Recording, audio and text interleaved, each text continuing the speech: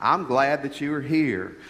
LeAnn Rimes. How many of you know who LeAnn Rimes is? She has a beautiful voice, doesn't she? Johnny Depp. How many of you know who Johnny Depp is? You're either not raising your hands, you're liars, or you're not very cultured. You know these people. Adele. Do you know who Adele is? She is the most prolific singer in the world the last 2 years. I'd say she's pretty well known, pretty famous, at least in a lot of places. What about Brooke Shields? Do you know Brooke? Pretty little Brooke. What about Buzz Aldrin? Buzz Lightfoot or Lightyear or whatever? That's kind of his daddy, metaphorically speaking. Buzz was the second guy to ever step on the moon. So Neil Armstrong beat him, and Buzz went to go back and get some Tang, and then Neil jumped out, and he was the first on the moon. Famous people, wealthy people, extremely well accomplished people in their fields. What else do they have in common? They all struggle with serious anxiety and depression issues. Isn't that interesting? Didn't you think just weak people struggled with those things? Well, that would be absolutely not true. And we're going to look again in 1 Kings 19 this morning.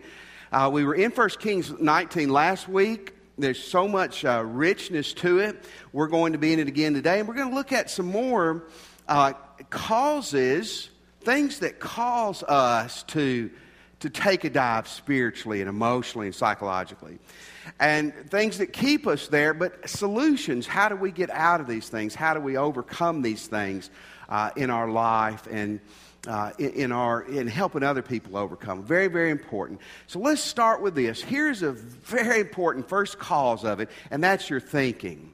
Your thinking. Dr. Martin Seligman is a very accomplished psychologist. He's written a lot, speaks a lot. Martin Seligman says your emotions follow your thoughts. As you think, so you feel.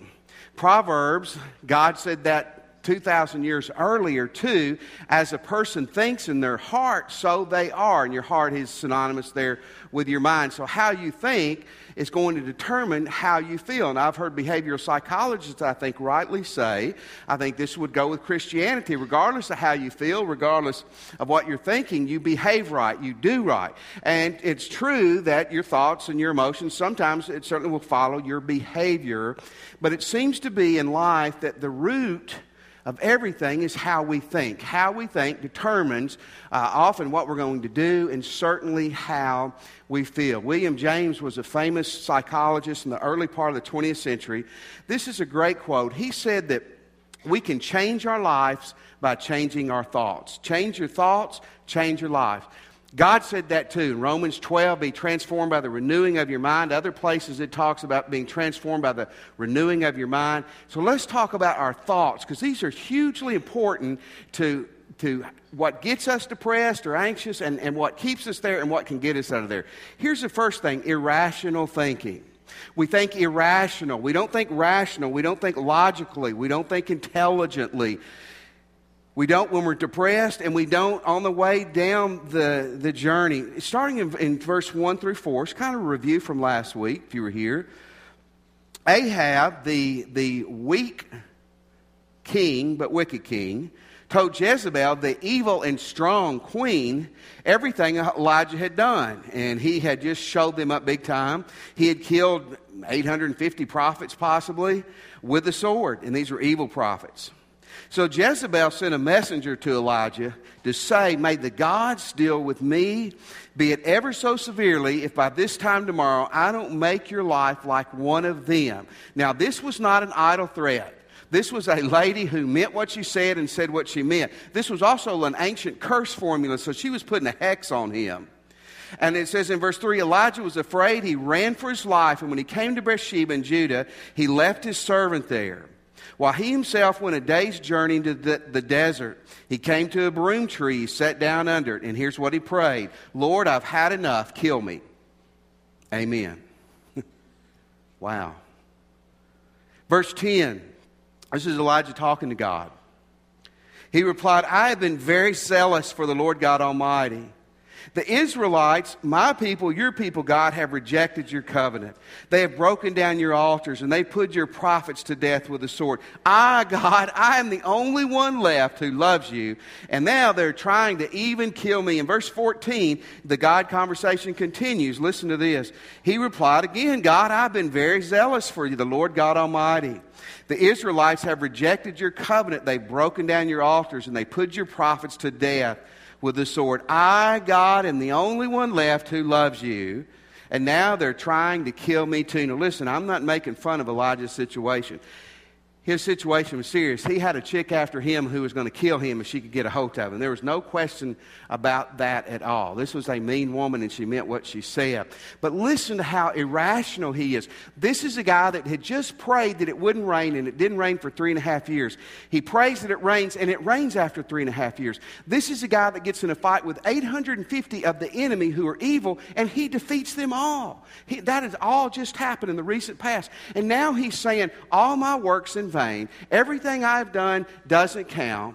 I'm the only one, God, who loves you. And now, the only good person there is, me, they're trying to kill me too. How many of you think Elijah went a little wacko here in his thinking? He absolutely did. You're guilty of this too, aren't you? How many of you know someone who's guilty of this? Wow, y'all got better and different friends than me. I want to share with you something. Do you know who Darryl Strawberry is? Darryl Strawberry was a great professional baseball player. Let me share with you a little bit about his career. He played professional baseball 17 years. He was an 8-time All-Star, four times World Series champion, National League Rookie of the Year 1983, 2 times Silver Slugger Award, National League Home Run Champion in 1988. Yet in the year 2000, he stood before a judge, and he told the judge this: Judge, honestly, my life has not been worth living. How many of you think D. Strawberry went a little irrational there and a little goofy? Now, he had some drug problems. I think he's gotten those straightened out, and he's a straight-up dude today. But you do the same thing Darryl Strawberry and Elijah did. We start feeling a little bit down. We start saying things like, you know what? I'm the only one really and truly that loves Ruston. I'm the only one that really loves my church. I look around work, and as soon as 5 o'clock gets here, those slackers hit the road, and I'm the only one left working hard. Amen, right? God, no one really loves you like I love you. Nobody cares like I care. Am I talking some truth to you? See, you're not crazy, but we think crazy, don't we? Well, this person broke up with me. That means I'm ugly, terrible, and I'll never have a girlfriend or boyfriend again. I struck out, so that means I can never play ball again. I made a B, so that means I won't get in medical school. Normally, they don't look back at your 3rd grade transcript, children. Look what God did in verse 18. I think it's so neat how God deals with this whole situation. We're going to see some of the other things he did, but here's what he says. Look, he says, Elijah, you've just had a little pity party, and you just said the only person in the whole country who loves me is you. He says, listen, I've reserved 7,000 people in Israel alone whose knees have not bowed down to Baal, the false god, and whose mouths have not kissed this false idol. One of the things God did was he challenged Elijah to get his thoughts under control. You know, a lot of times you get depressed and you stay there. You get anxious and you stay there when you start thinking, you're not crazy, but you start thinking crazy thoughts. Nobody likes me. Nobody cares about me. Nobody loves me. God doesn't love me. God doesn't care for me. Listen, because one person or 2 people have treated you poorly doesn't mean that may not be a reflection on you at all. That may be a huge reflection on them. Slow your thoughts down. Let me tell you some things this morning. No matter who you are this morning, God loves you more than anybody else in the world. He loves you as much as anybody else in the world. Isn't that awesome? God loves you. We could say God loves you more than anybody because God loves everybody the same. So he loves everybody just an unbelievable amount. No matter what you've done, God knows everything you've done, and he still loves you. No matter what you've done or who you are, God still has a purpose and a plan for your life. No matter what your mistakes are, if you're willing to correct them, you're not a failure, you're not a loser, and you're of ultimate value to Jesus Christ. He died for you. Quit thinking so irrationally. Here's the second thought pattern. That's negative thinking. None of you struggle with this, but take notes because you know someone who does, I'm sure, so that needs to hear this. Elijah goes major league negative here. I'm the only one who does good. Nobody else cares. The cause is lost. They're trying to kill me now, and I'm the only one that loves you. I'm the only one that does good. And we do the same thing, don't we? You notice when you're feeling depressed, you're feeling anxious, if you'll check your thoughts, a lot of times they're not real positive.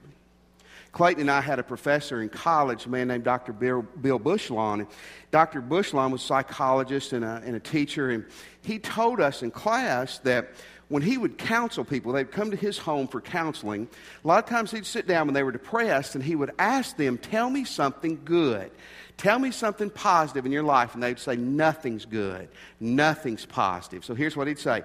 Go outside and do not come back inside. By the way, you're getting billed this whole time. Do not come back in until you can tell me at least two things that are positive, pretty, or good. He said they'd come back in and they would have they would be a little embarrassed, and they'd say, well, you know, it is a beautiful day out there. There's a lot of pretty birds. You know, and they could think of 1,000 things they had just seen that were good, positive, and beautiful. One of the things that gets us in a downward spiral and keeps us there is when we live in a negative, critical thought pattern. Philippians 4:8, listen to what Jesus says. Finally, brothers, what is true, what's noble, what's right, what's pure, what's lovely, what's admirable, if anything is excellent or praiseworthy, think about such things. Isn't that great?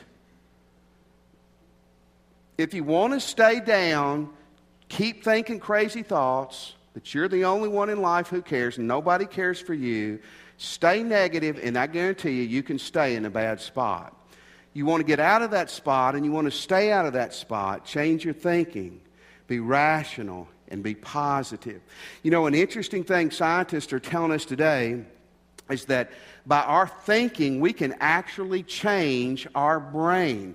That neural pathways in our brain are constantly being formed. And now, this stuff doesn't happen overnight. Don't go home today and say, well, hey, I tried to be rational and positive for one day and it didn't work. Preacher lied. This is lifetime things. You didn't get in the hole overnight. You don't get out of it overnight. But when you, by the way you think, you are constantly creating neural pathways in your mind. You can change the way your mind actually functions by your thinking. Be rational and be positive. Let's look at number 2. Get up and get moving. Get up and get moving. Now, I know this sounds like an exercise thing, but it's a God thing. In verse 15, the Lord said to Elijah, go back the way you came, go to the desert of Damascus, and when you get there, anoint Hazael king over Aram. Now, the way he came, he had just traveled 40 days by foot. I don't know about you, but I think I'd say, God, can I go a shorter route? Can I do 40 days? But one of the things that Elijah was doing is he was sitting in a cave. He was full of self-pity. He was depressed. He was down. And God told him, change the way you're thinking and get up and get moving. What happens when you get depressed? When you feel anxiety, you start doing the things that are the worst things you can do. You don't want to go out. You don't want to come to church. You don't want to go to school. You don't want to go to ball games. You want to stay in. You want to find a place to hide. And that is super normal, but it's not beneficial. It's interesting, some symptoms of depression and anxiety are sleep and eating problems. My best friend, when he gets depressed or he gets down, he sleeps all the time and he can't eat. When I get down, I can't sleep. I'm up at 3 o'clock in the morning eating Cheetos and ice cream. Listen, if you're one of those who sleeps all the time and can't eat, I love you, but I don't feel sorry for you. Because it's much worse to have the Cheeto insomnic thing, okay? It really is. But both of those, here's the pattern with both those. When you start getting inwardly drawn, you start getting down, you start you start having, and I'm not using this to make you feel like a baby, but a little pity party. You find the closet, you shut the door, you turn off lights. The worst thing you can do. Get up and get going. Start walking. Talk to your doctor. Make sure he'll let you. But start jogging. Ride a bike.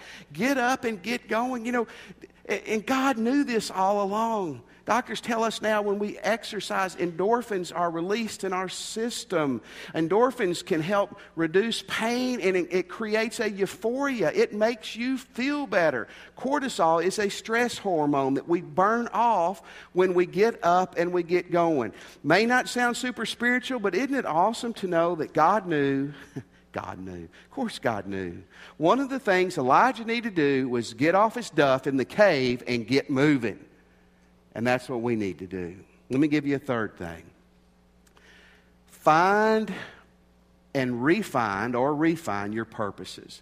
I used a plural there. Now, this is such a big, big thing.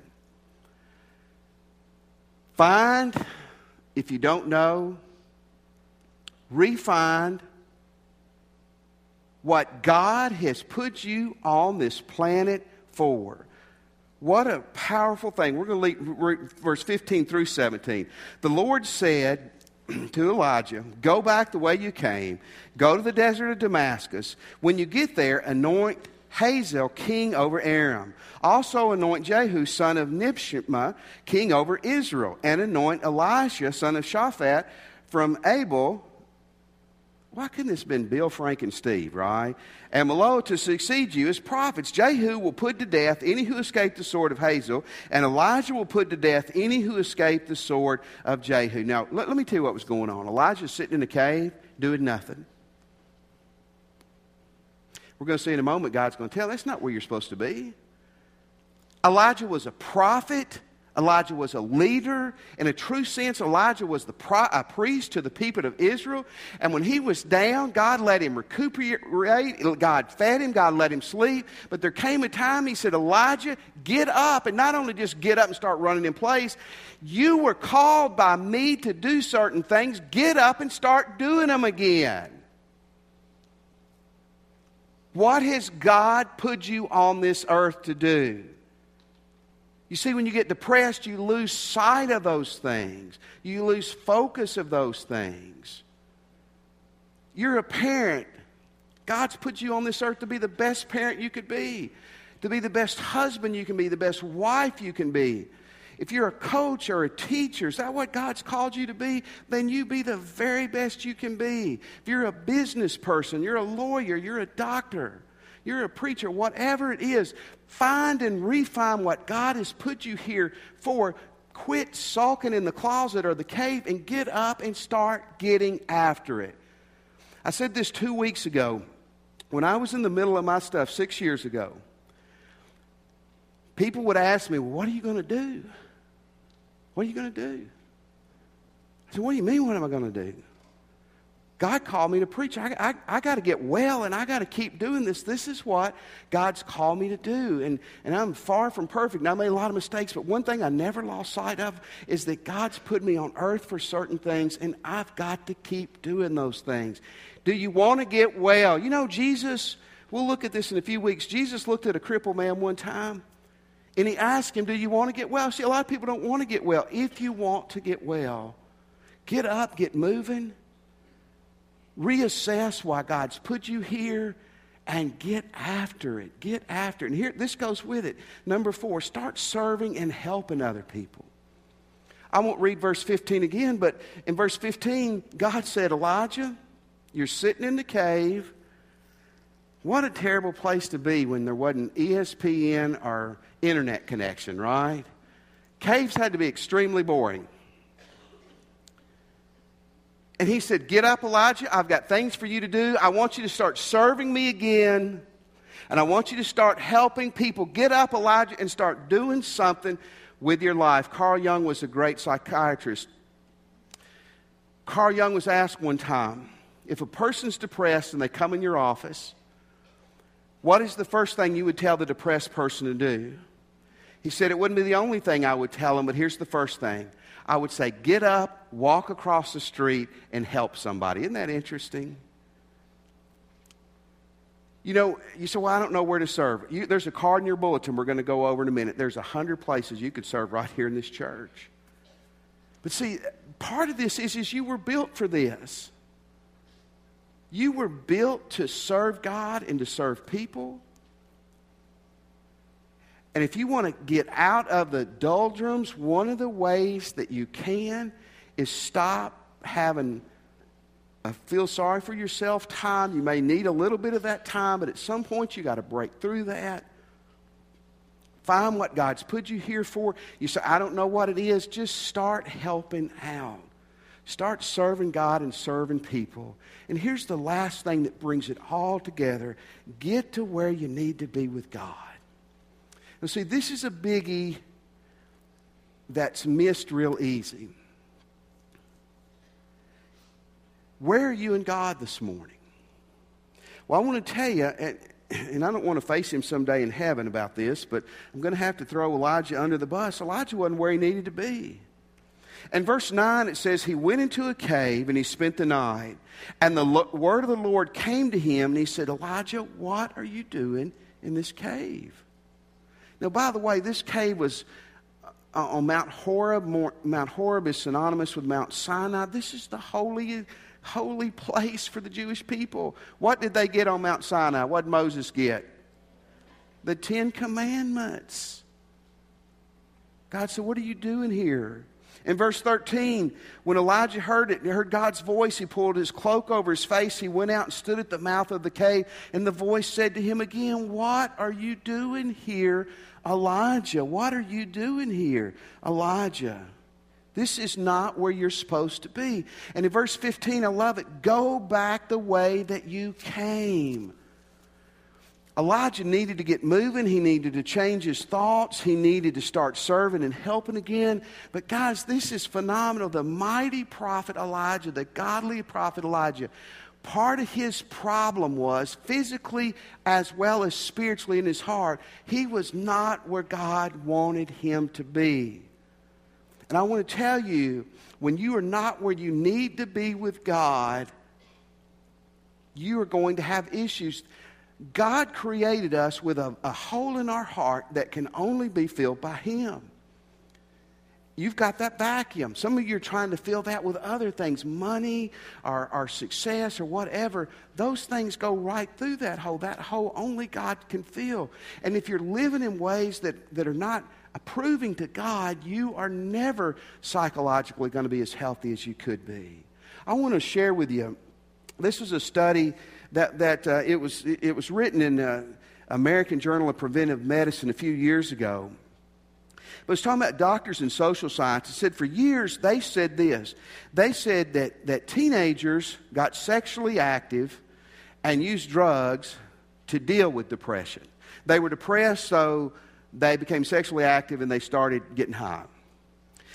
Well, this extensive study came out, and the health policy researcher, a lady named Denise, said this: our study showed us just the opposite, that it was the sex and the drugs that led to the depression and anxiety.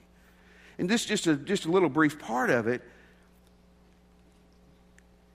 And looking at the ladies they'd interviewed, the ones who had experimented with drugs and who had been sexually active, they were 2 to 3 times more likely to be depressed than the girls who had abstained from sex and abstained from drugs.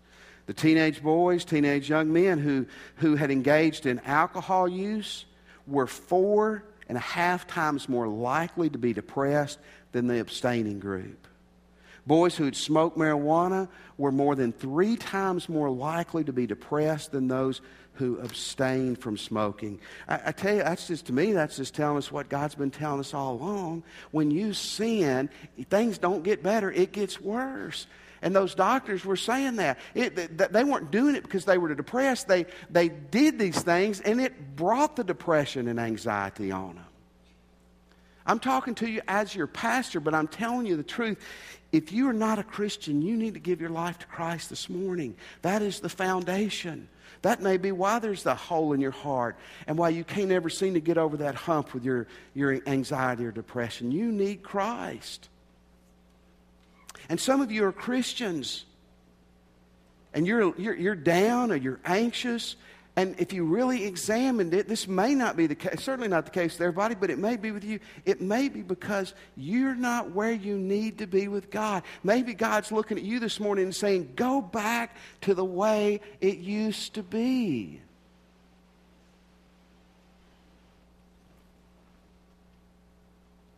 Medicine's good, counseling's good, but nothing can replace being in a right relationship with Christ. Let's pray.